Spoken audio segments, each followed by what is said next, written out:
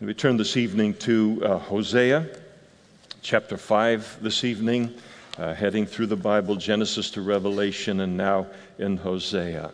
So we hope that any thoughts of pineapple-flavored ice cream will be banished for the next 50 minutes, and then we can enjoy that treat. We remember as we look at this, it's important for us to we don't want to lose sight of the big picture as we go through Hosea, as God lays out kind of the details of the collapse of the northern kingdom of Israel and the reasons why, and how contemporary all of this is to the world that we live in today.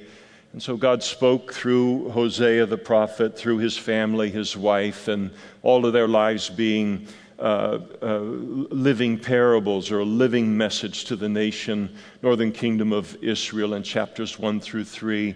And then as we began in chapter 4 and really on through the end of the book, God begins to detail the specific sins of the northern kingdom of Israel that were going to bring judgment upon them. And you might remember last week, as chapter 4 began, the setting is kind of a courtroom, and really a divorce court, if you would, in which God stands up in his relationship as the husband in Old Testament imagery, a husband of Israel who is his wife, and he begins to detail now all of her spiritual adulteries, all of the causes that he has legally based upon her violation of the covenant. And the covenant between God and his people in the Old Testament was the law of Moses. It was the agreement that both parties took, that if the one held to the covenant, then the other would too, so to speak. But of course, God's going to keep his covenant. The only thing in play was whether she would be faithful or not. And so he begins now line upon line to lay out her absolute unfaithfulness to him, the grounds that he has before heaven and earth to be able to divorce her, be done with her, and never have anything to do with her ever again. But the interesting thing about this divorce proceeding is it goes on and detailed for us in that imagery, is that God does it for two reasons. And God very rarely makes a person's sin known to the whole world.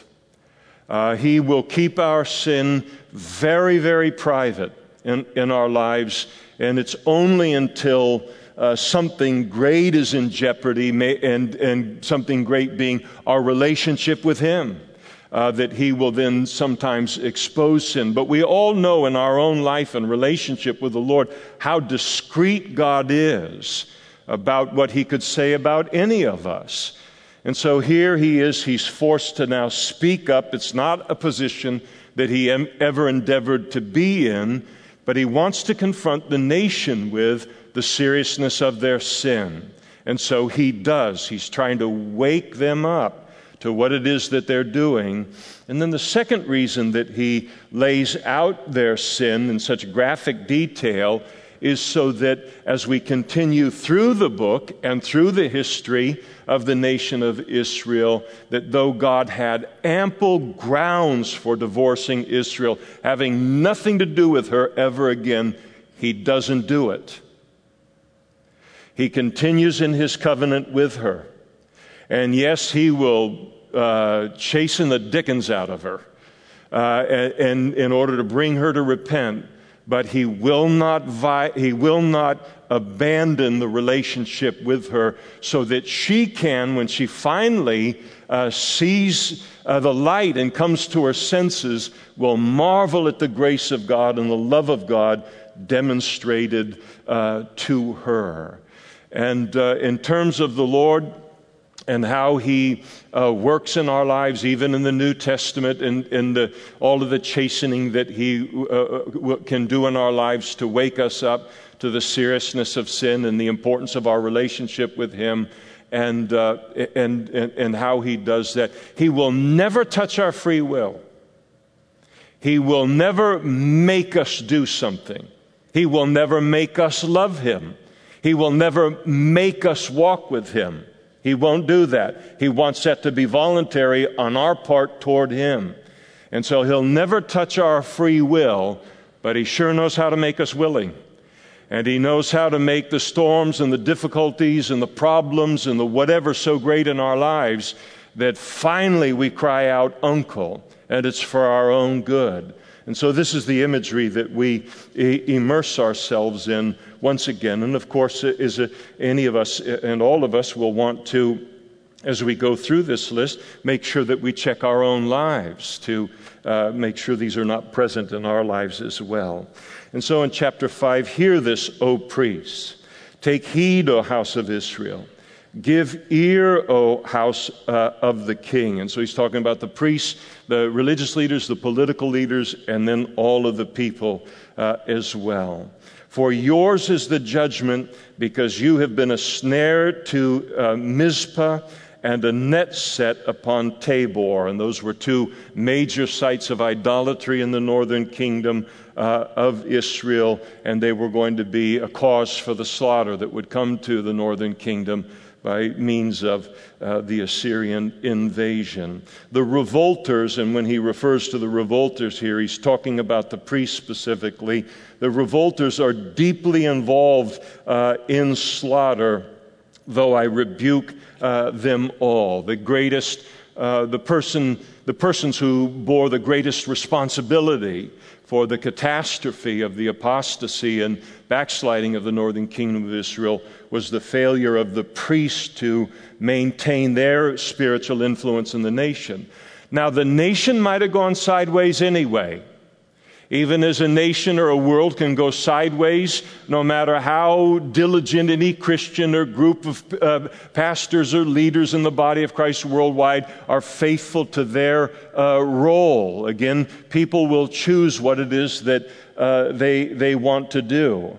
But nobody should ever be able to point fingers at leaders and say they failed in their role. We should be faithful there. One of the things that I have a very low tolerance for, and I've heard it all the days in which I've been a Christian, if I hear somebody on a tape or on the radio or in some kind of an article and they want to blame Christians for the condition of the world. If we had only been what we were supposed to be, the world would never be in this condition. And I think that when you have as much sin that's available and accessible as people have available to them, and the free will to choose it, it's not our responsibility that the world has become what it has become. But we must make sure that we don't play a role in that. And God wasn't happy with the priests over this.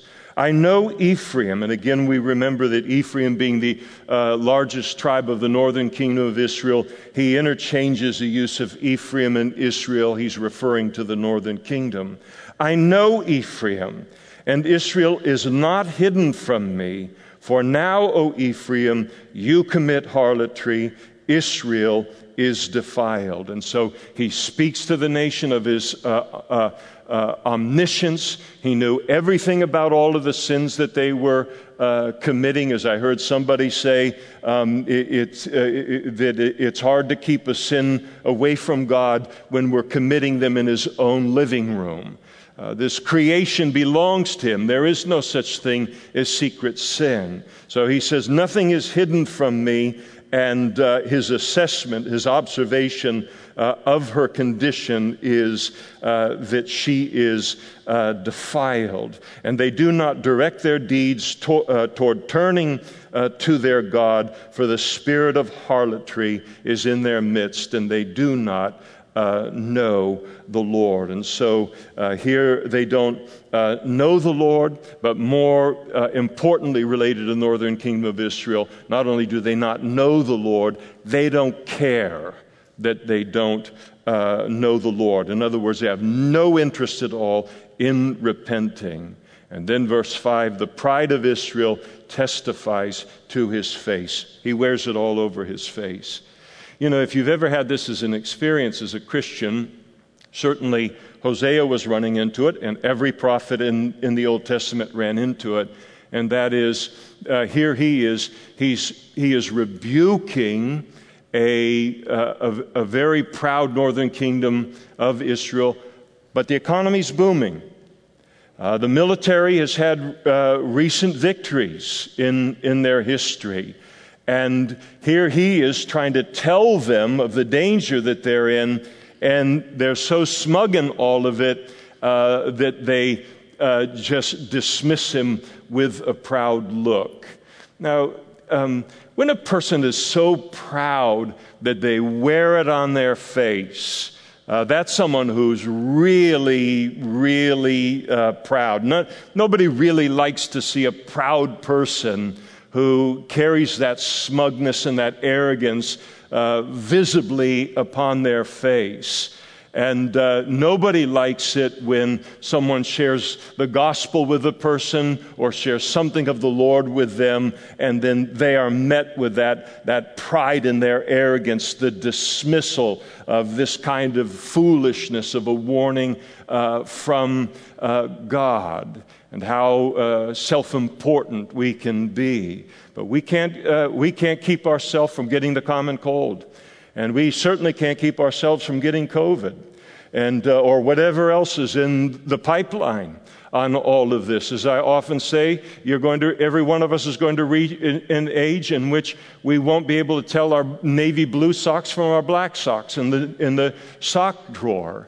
And yet we want to mock and show an air of arrogance, a smugness that's on our face about the very idea of God. And this is the condition of the northern kingdom of Israel. And increasingly, it's the attitude of any idea of God, or anyone just watching any private conversation or on television or something like that, and somebody brings up something about the Lord.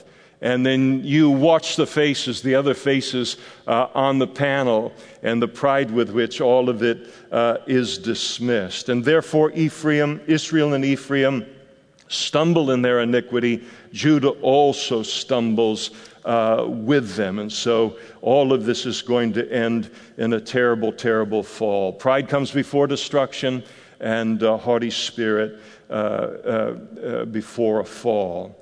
And with their flocks and herds they shall go to seek the Lord, but they will not find him. He has withdrawn himself from them. Now this becomes catastrophic here in verse 16. It is one thing for a people to withdraw from God. That is at one level of seriousness in the relationship.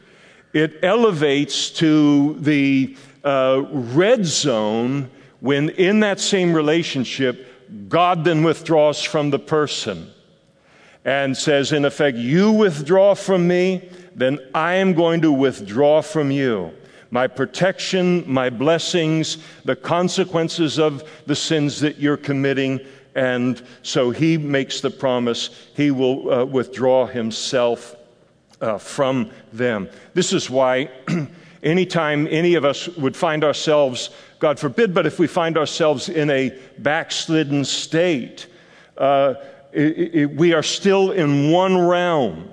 As long as we're hearing the Lord convict us of our sin, talk to us about our sin, call us to repent of our sin, where it really becomes dangerous is when that voice stops in our lives. Because it's an honor to have God speak into our lives in that way. And that's just what has happened to them. Because if a person, like they were doing, if a person won't speak to the voice of God, then who is left for them to take seriously? There's no fear of God. And so that can only end in disaster for an individual or a nation. They have dealt treacherously with the Lord, and again in this whole concept of the marriage relationship, they've dealt treacherously, violating the covenant, for they have begotten pagan children. And so now here they are so far from God. They take their godly heritage and they throw it all away, and then they raise their children in paganism, and they raise children that know nothing of the Lord. And this is the seriousness of, of any individual human being. And any that has been raised in the Christian faith with a Christian heritage and does not take that heritage and pass it on to their children, but takes the heritage that somebody else invested in their life that keeps them relatively safe in the context of the world, even if they're not walking with God, but they never in turn invest that in the children. And the children know nothing of the beauty of what's been invested in their life. Now a new moon will devour them and their heritage. And so their religious activity that they're going to offer to God, the keeping of the new moon feasts and all of this, God is going to bring all of it to an end. It'll devour them, their hypocrisy, and their heritage, speaking of their children. He says, blow the ram's horn in Gibeah, the trumpet in Ramah. Cry aloud at Bethaven. Look behind you, O Benjamin. Ephraim shall be desolate in the day of rebuke. Among the tribes of Israel, I make known what is sure. And so here he continues to promise judgments upon Israel and Judah. And as always, as he's making these warnings, it's with the hope they will finally listen and repent, but unfortunately they don't. Again, verse 9, Ephraim shall be desolate in the day of rebuke, and among the tribes of Israel I make known what is sure. And then he turns his face to Judah, who will also fall but 100+ years later to the Babylonians, not the Assyrians. The princes of Judah, Did anybody get electrocuted up here? Huh? You all doing all right? Okay. It's just me. Okay.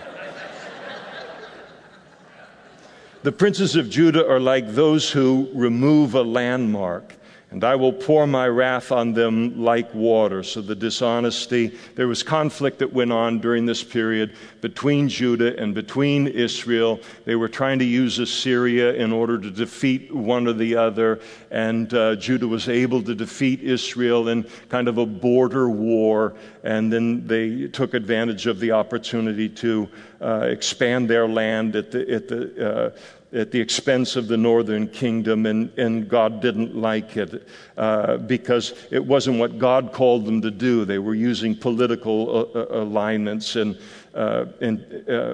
with Assyria in order to accomplish it. And so I will pour out my wrath on them like water, which is unstoppable.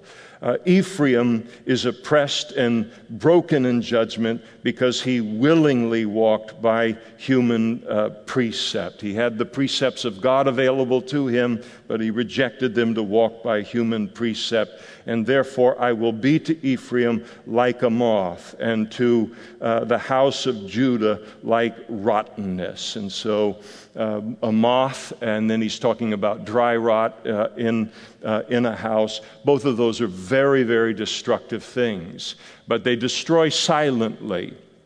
And you only find out that the destruction has occurred at the world's worst time, when you pull the wool jacket or the sweater or something out of the closet with the intent of wearing it, or your porch or the latter portion of your house collapses as a result of it. And so God was already bringing judgment on them, the slow work of judgment, and he would continue to do it until they repented.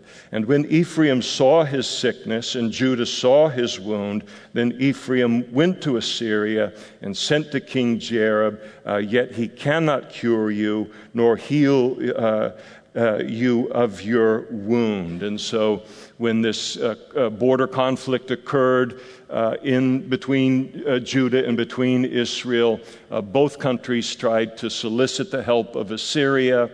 Judah was successful. Northern kingdom of Israel was not successful, and in getting their help. And interestingly, within 20 years, Assyria is going to invade and take the whole country anyway.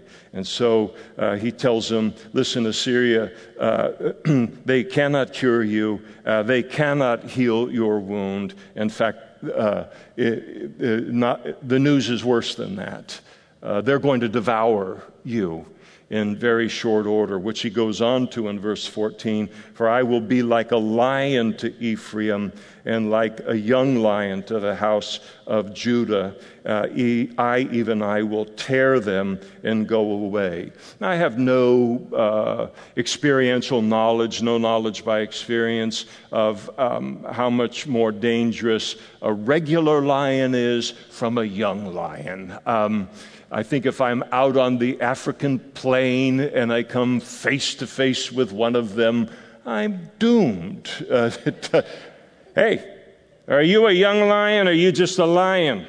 I'm a regular lion. All right, let's get it on. I think I got a chance here. Young lion, I had no chance. No, we have no chance at all here.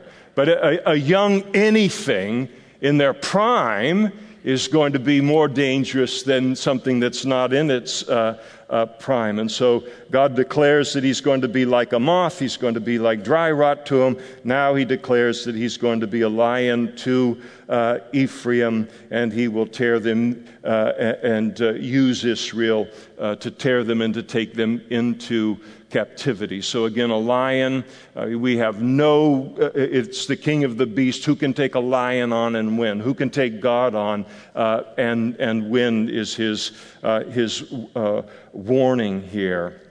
Interesting, even as just the terms of the beauty and the depth of God's word, the lion was a symbol of both the Assyrian kingdom empire and of the Babylonian empire. And so he is even giving them hints, though he makes it very clear by name elsewhere, that Assyria is going to be the means of God's judgment. And I will take them away, and no one shall rescue. And I will return again to my place till, and so the Lord says he's going to await their repentance. He's going to move away from them now until they acknowledge their offense, until they confess their sin and then ask for forgiveness. And so you have the till, and then you have the then. Then they will seek my face. In their affliction, they will earnestly seek me. And here's a classic verse that communicates that no one can fight God and win. He said, I'll just wait it out. I can turn the fire up on the pot as high as I need to get you to jump out of that pot. There's no hope of winning at all. And as the old saying goes, if God is your problem, then only God is your solution. So he's not concerned that they're going to win in this or they're going to have the final say in this. It's just a matter of how badly are they going to be dinged up before they're willing to earnestly seek him. And the day did come, and the Assyrian captivity and the Babylonian captivity accomplished exactly that. And then he speaks in verse 6 about this future repentant generation that is going to return to the Lord. So it's just like God and all of these prophets where they're saying such hard things over and over and over again. It's even like the Holy Spirit feels like there's a need to, infuse some hope in here, though there's hope in all of it. So here Hosea prophesies of a future generation that will return to the Lord, and God knew that they would. The thing about evil is that ultimately it's self-defeating.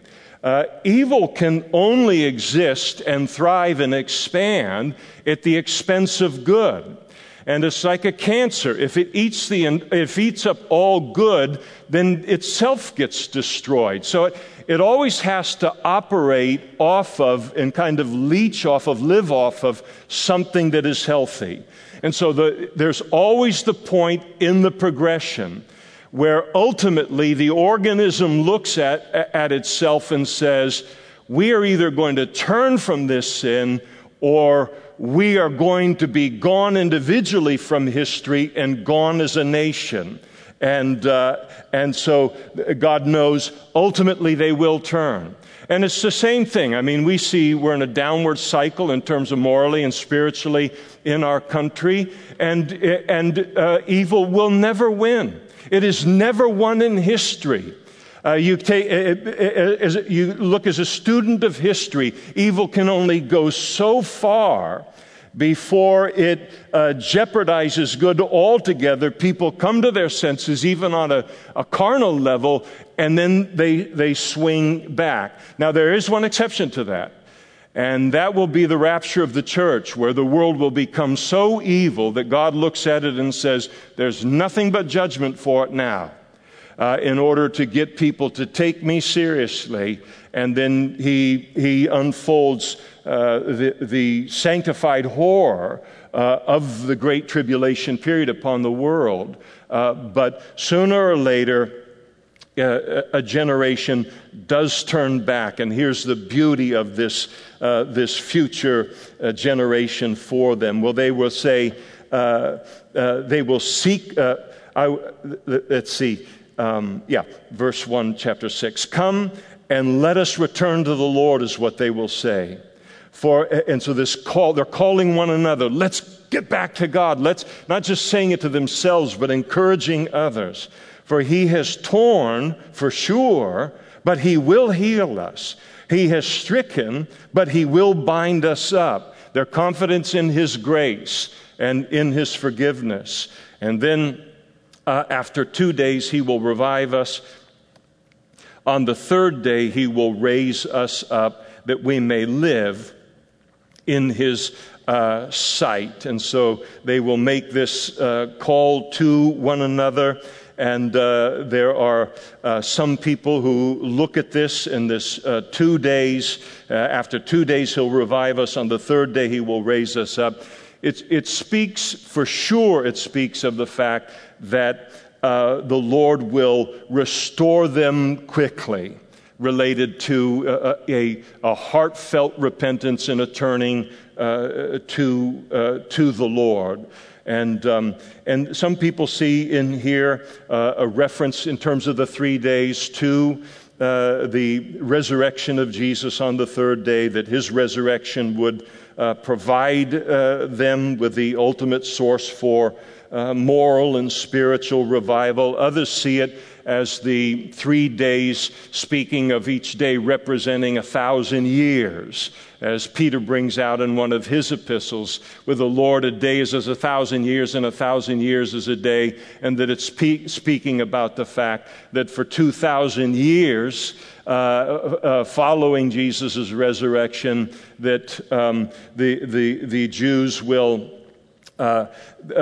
not be following him. There won't be this revival that Hosea is talking about here, following their rejection of Jesus. But on the third day, the 1,000 year after that, which would be the kingdom age according to the idea, then their eyes will be opened and they will turn wholeheartedly to the Lord. And so it's food for thought. You can do with it whatever you like. But again, this generation turning and calling out, saying, let us know, let us pursue the knowledge of God. We've learned all about the world and all about sin and all about everything. Let's turn back to learning about God. Let's do something different. His going forth is established as the morning, and he will come to us like the rain, like the latter and the former rain to the earth. We're talking about Israel, so we're not talking like Cairo or Egypt, where they had the Nile River. They had extensive canal systems in order to be less dependent upon rain to water the crops. They needed an early rain and a latter rain for the harvest to come. And so a latter and a former rain would represent God's blessing once again upon them. This is very beautiful, as this is described, the confidence that the backslider that has come to the end of their rope, the confidence that such a person can have to turn back to God, and the fresh start that God will give them and give us. And then in verse 4 goes back into the present of Israel and Judah's refusal to repent. And he says, "O Ephraim, what shall I do with you?" Now, nobody's raised a kid that doesn't know something about that phrase, or a puppy. What am I going to do with you? And it's just like it's a sanctified exasperation. And you never pull that phrase out till what? You've tried everything else. And God has said, I have tried everything with you to get you to repent. What am I supposed to do with you? O Judah, what shall I do to you? And then here's the reason for the exasperation.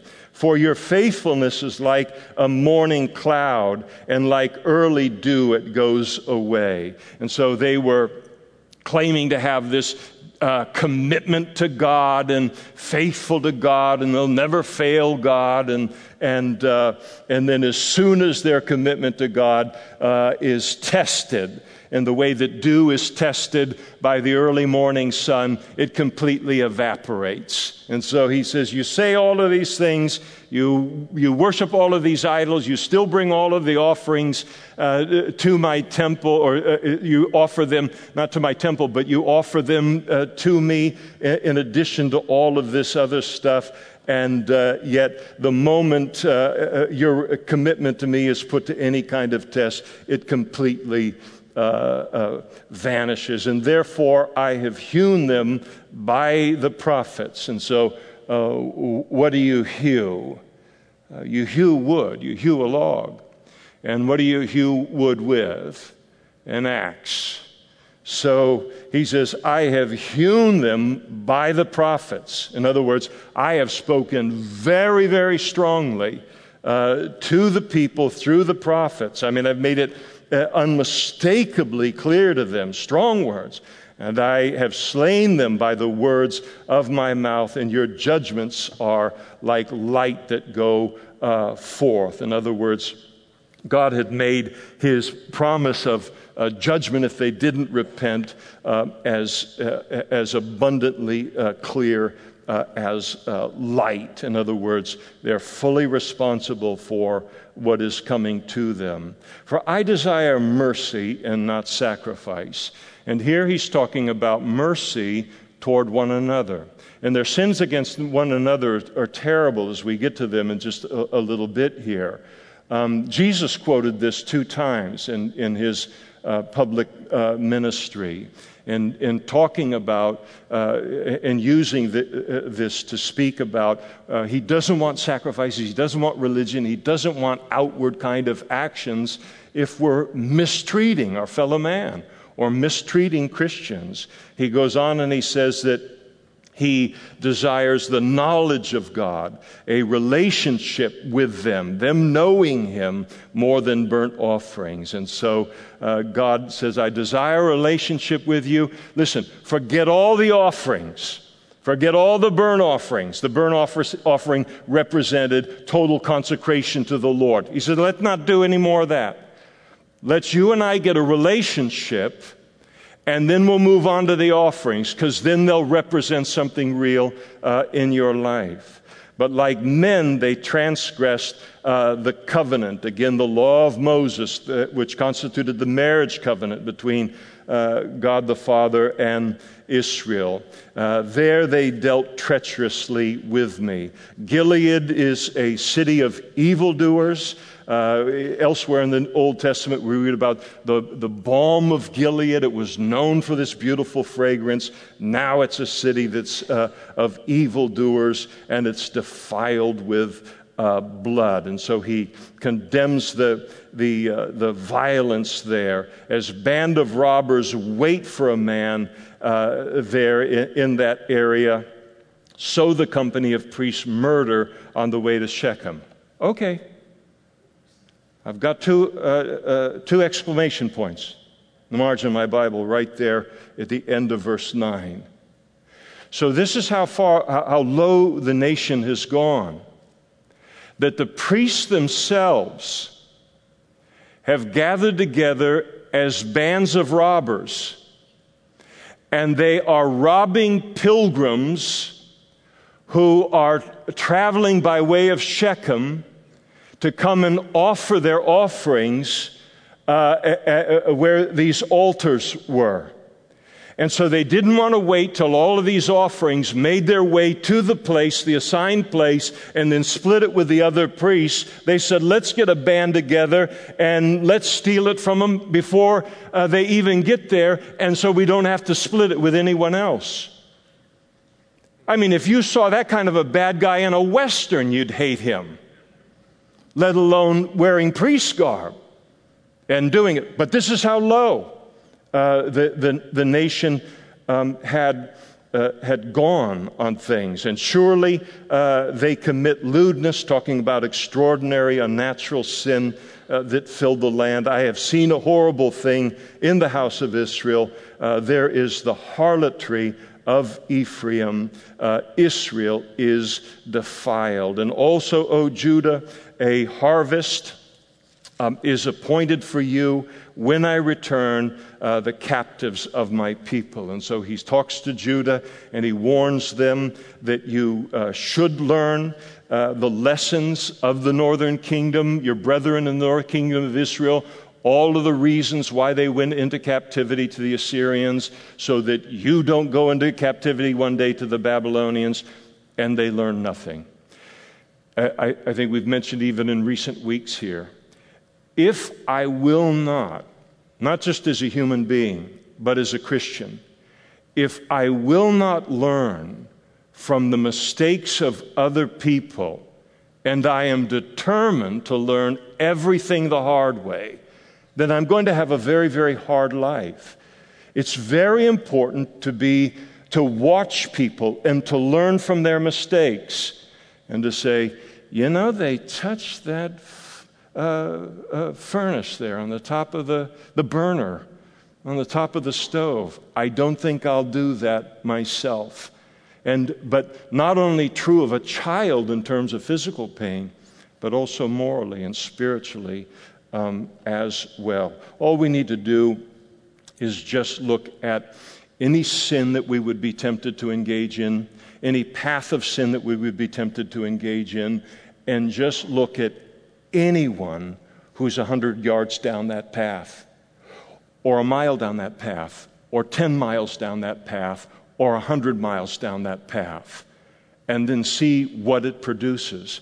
Israel was 100 miles down that path, and Judah could see what it would do to anyone who gets on that path, and yet they failed to learn from the situation. Chapter 7, he continues the sins of Israel as he unveils them. When I would have healed Israel, then the iniquity of Ephraim was uncovered, and the wickedness of Samaria, for they have committed fraud. A thief comes in, a band of robbers takes a spoil outside, and they do not consider their hearts, that I remember all of their wickedness. And now their own deeds have surrounded them. They are before my face, and they make a king glad with their wickedness, and princes with their lives. And so fraud was widespread in the nation. Thievery was widespread within the nation, and he tells us in verse 2 why all of this was going on, because they as a nation had gave no thought to God. They had lost the consciousness of the presence of God, that God was watching. There was no fear of God within the culture anymore, no fear that God would judge them. Of course, we see that same thing within our culture. And what is lost when people fear one day standing before God on the basis of what it is that they're doing. When that is lost, then sin is going to explode. Crime is going to explode. And so it is historically. And so he says there at the end of verse 2 that now their own deeds have surrounded them. In other words, they're engulfed by their sins, and yet he sees all of it. So talking about the fraud and the thieves. And so you look around at, our nation today, and every newscast has the thievery going on, the stealing, the fraud going on, just openly, blatantly. In San Francisco, I would no more drive over to San Francisco except for a medical thing or something, with just the absolute epidemic of the break-ins on the cars. And they know what cars are rentals, and it doesn't even matter if you put the luggage in your trunk when you go over there. They will break the windows, open up the trunk, and they're so bold that they'll pull your luggage out onto the sidewalk, and they'll go through it and take what they want and then leave. That's how fearless they are in that city in terms of thievery. And you see the videos and the clips of people just going with shopping carts and loading them up, and as long as it's under $940 worth of theft, it's a misdemeanor. The police are stretched too thin to deal with it because of a proposition that we passed in California a few years ago, and out the door it goes. And you see where this goes when there's no fear of God. But it's an indication of a society that if it doesn't change, it's unraveling. Because this doesn't get better by just simply allowing it to go on. And so if people don't have a fear of God anymore, then they must be given a fear of his institutions. Any nation can at least do that. And one of the institutions of God is government. And the most foundational, basic responsibility of government is to protect its citizens from attack from without, war, and attack from within, crime. And that's the responsibility. If it has no other responsibility to take seriously, that's what it must and should take seriously. And what we find ourselves in the middle of right now, and I think I mentioned it a while ago on a Sunday morning, but in one of the services, but we've got this clash of worldviews that is going on here. It isn't just that the United States that you and I live in presently is morally and spiritually different from who and what we are as Christians who follow the God of the Bible, but their worldview is entirely different. Our worldview is that every single human being that comes out of a womb is fallen. And from the very beginning, they are going to need laws, and they are going to need those laws enforced for all of us to get along in this world. And so we recognize the importance of laws and law enforcement. But there is, if not a majority of our country, certainly a majority that hold the levers of power within our country, they view people entirely different. They view people as innately good. And if you're just good to them, you can good them into becoming good themselves.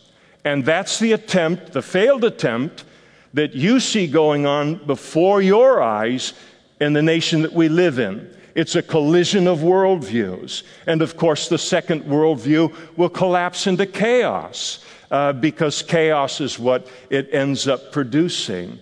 And so this is what we see It's one thing to take the Ten Commandments out of the courtrooms in the United States of America 25, 30 years ago or whatever, and all right, okay, and then keep moving and moving and moving until you remove God from the public square altogether in the United States of America, or you work very hard to keep His voice from being heard, so that the population will think there are no consequences to rejecting God and rejecting His laws and His commandments. But then you can't hide the fact that there are tremendous consequences for that.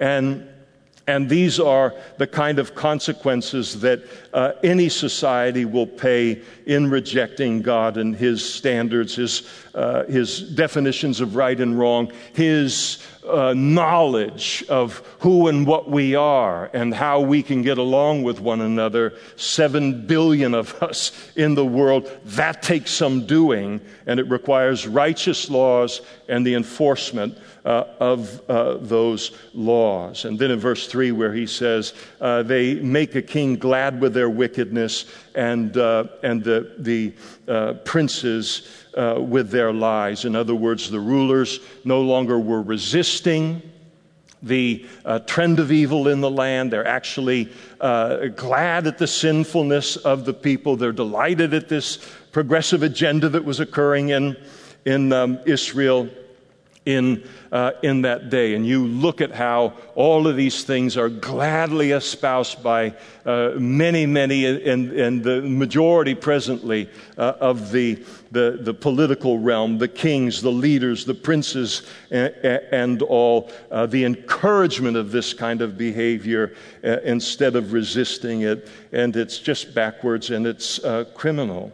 They are all adulterers, like a oven heated by a baker. He ceases stirring the fire after kneading the dough until it's leavened. And so the whole nation was heated up in sexual lust and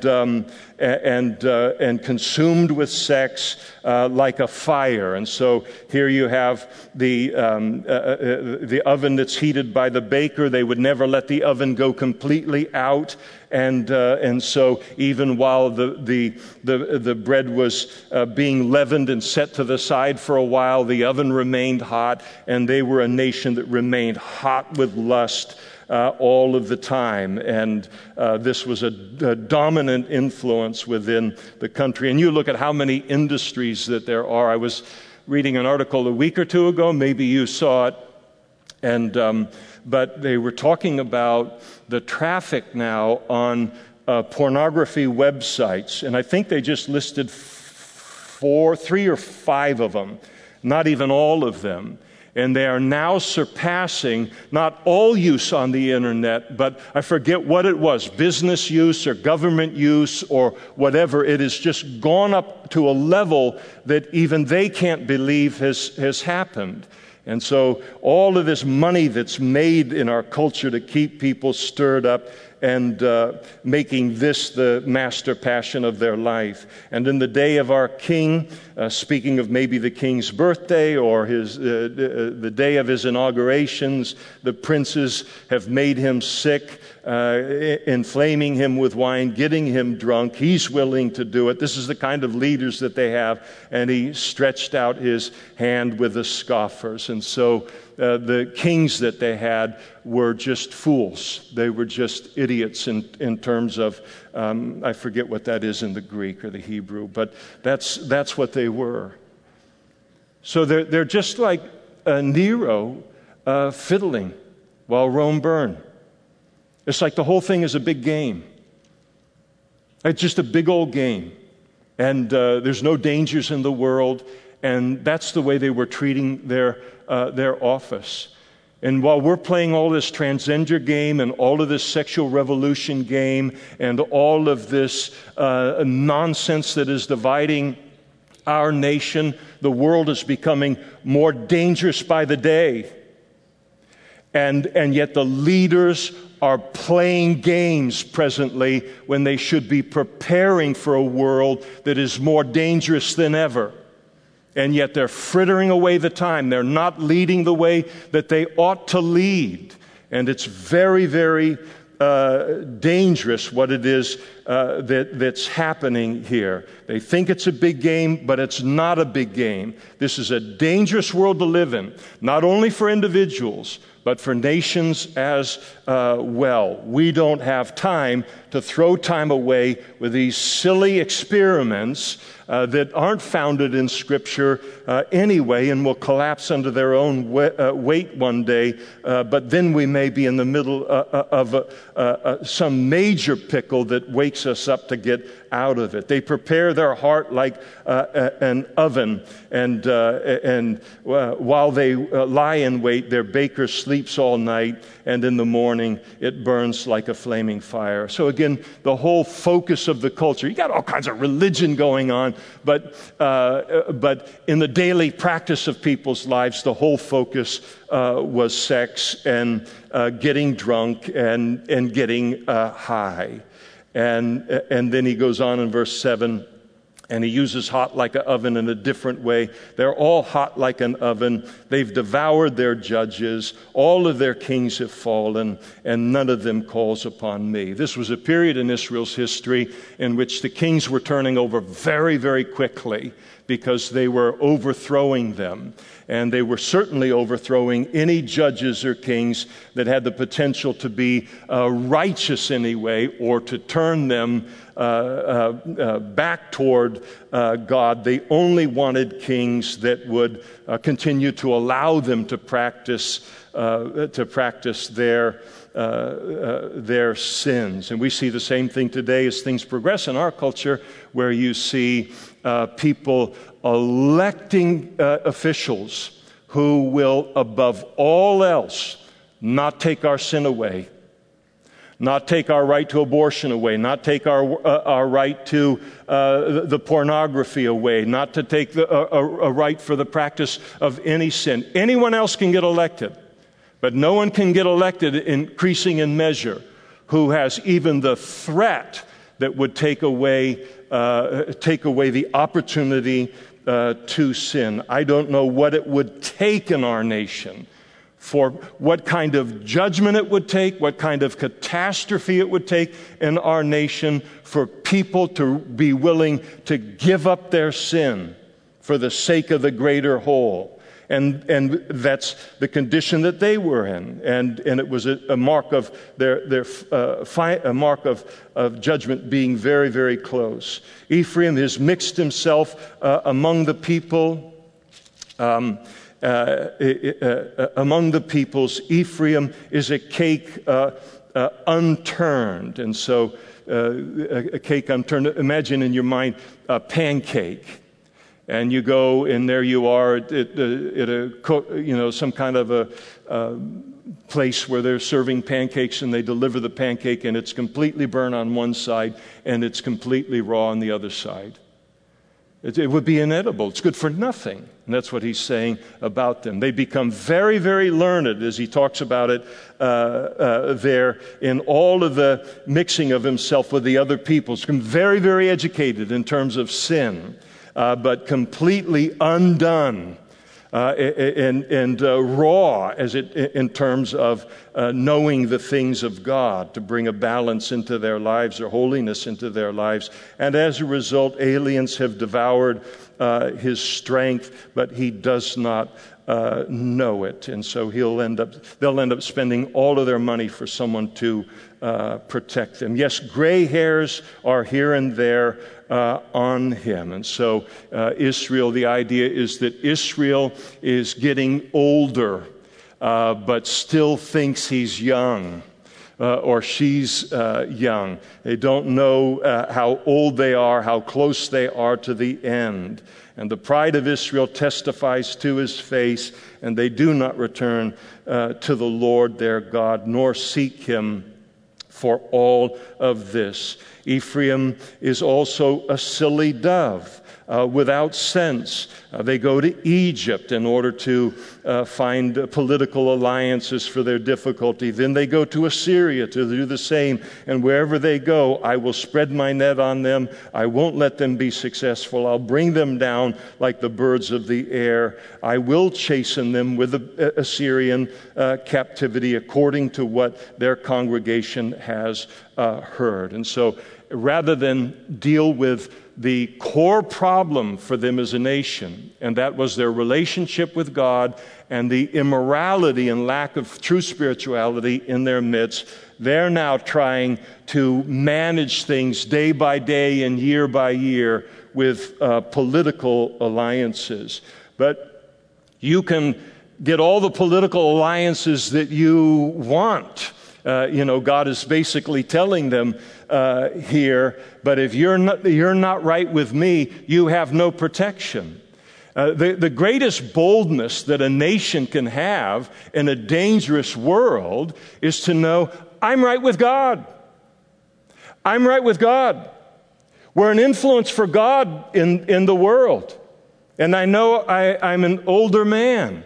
And I remember when we were more of that than we are today. And I don't think the United States of America can have any boldness in the face of any uncertainty in the world or in the face of any war or anything in our current condition. Because there's a boldness that comes from God with being on the right side of things that only comes from there. And we're drifting from it. But let me say, I don't think the cause is lost.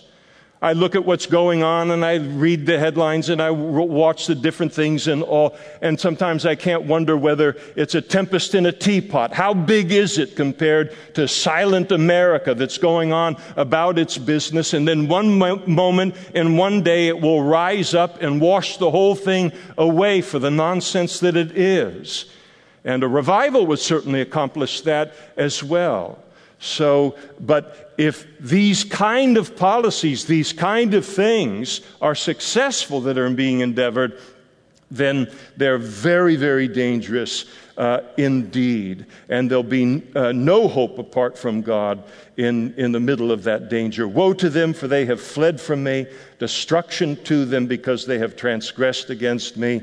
Though I redeemed them, yet they have spoken lies against me. They did not cry out to me with their heart when they wailed on their beds. The day would come when they would cry over their sin, but they wouldn't repent. They assemble together for grain and new wine. They rebel against me, though I disciplined them and strengthened their arms. Yet they devise evil against me.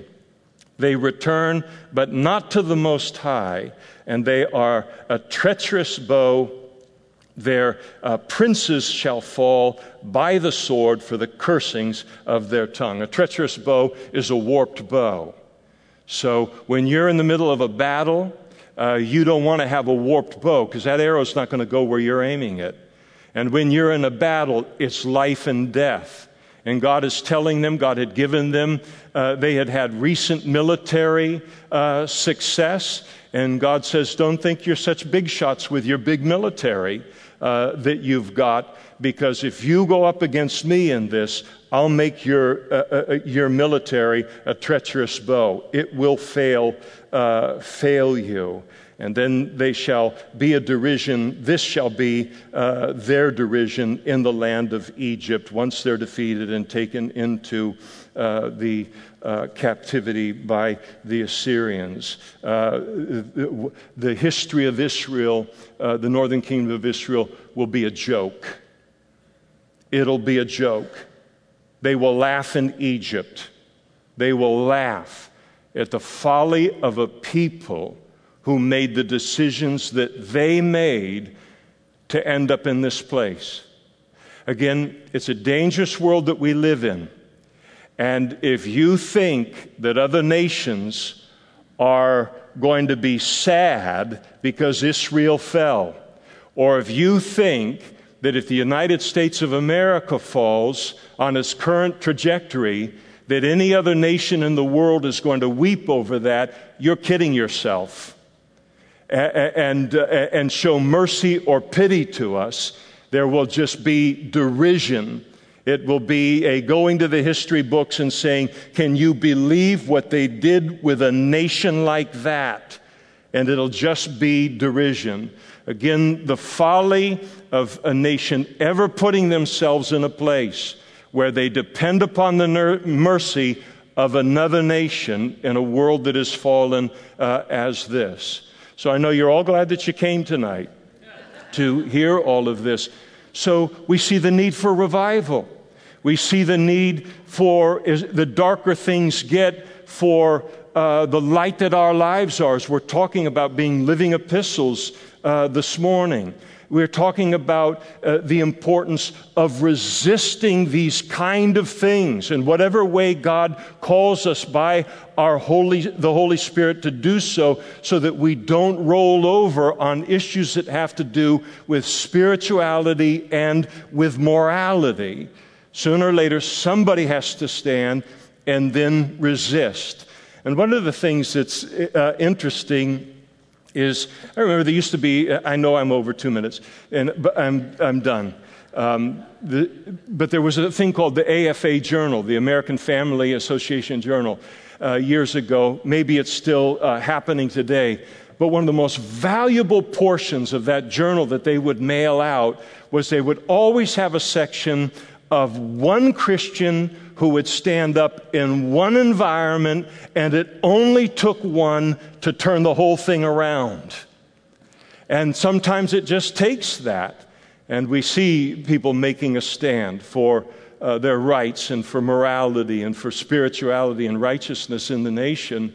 And we're at a place where we need to seriously consider that related to our own lives and be led by the Spirit in order to resist these same trends that are going on, not just in our nation, but in the world. The world has always needed salt, and it's always needed light.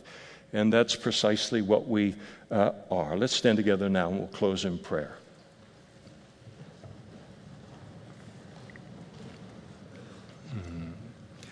Father, it is interesting that there's nothing new under the sun. It's the same folly. It's the same pattern. It's the same sequence of events that goes on, the same mistakes that are made, history repeated, and all of it as if there was no history in human history.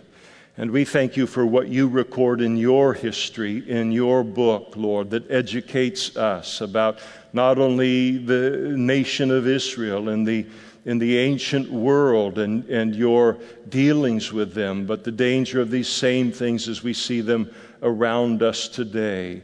And we pray to whatever degree any of these sins have begun to encumber us, if we're a hot oven, Lord, or if we're about drunkenness, or we're about fraud, or lying, or strong-arming people, whatever it might be, that you would use this to purify and cleanse us. And then most of all, Lord, we pray that you would use this to make us into Hoseas, make us into people who will lovingly but determinedly and out of a love for you stand for your truth and for your righteousness in this nation that you have placed us in and in this world that you have placed us in. And we ask for that work of your Spirit through your word in our lives tonight, and we ask for it in Jesus' name. Amen. If you're not a Christian tonight, you need to get that taken care of. We'll be up in front immediately after the service. Would love to lead you in prayer, to put your faith in Jesus.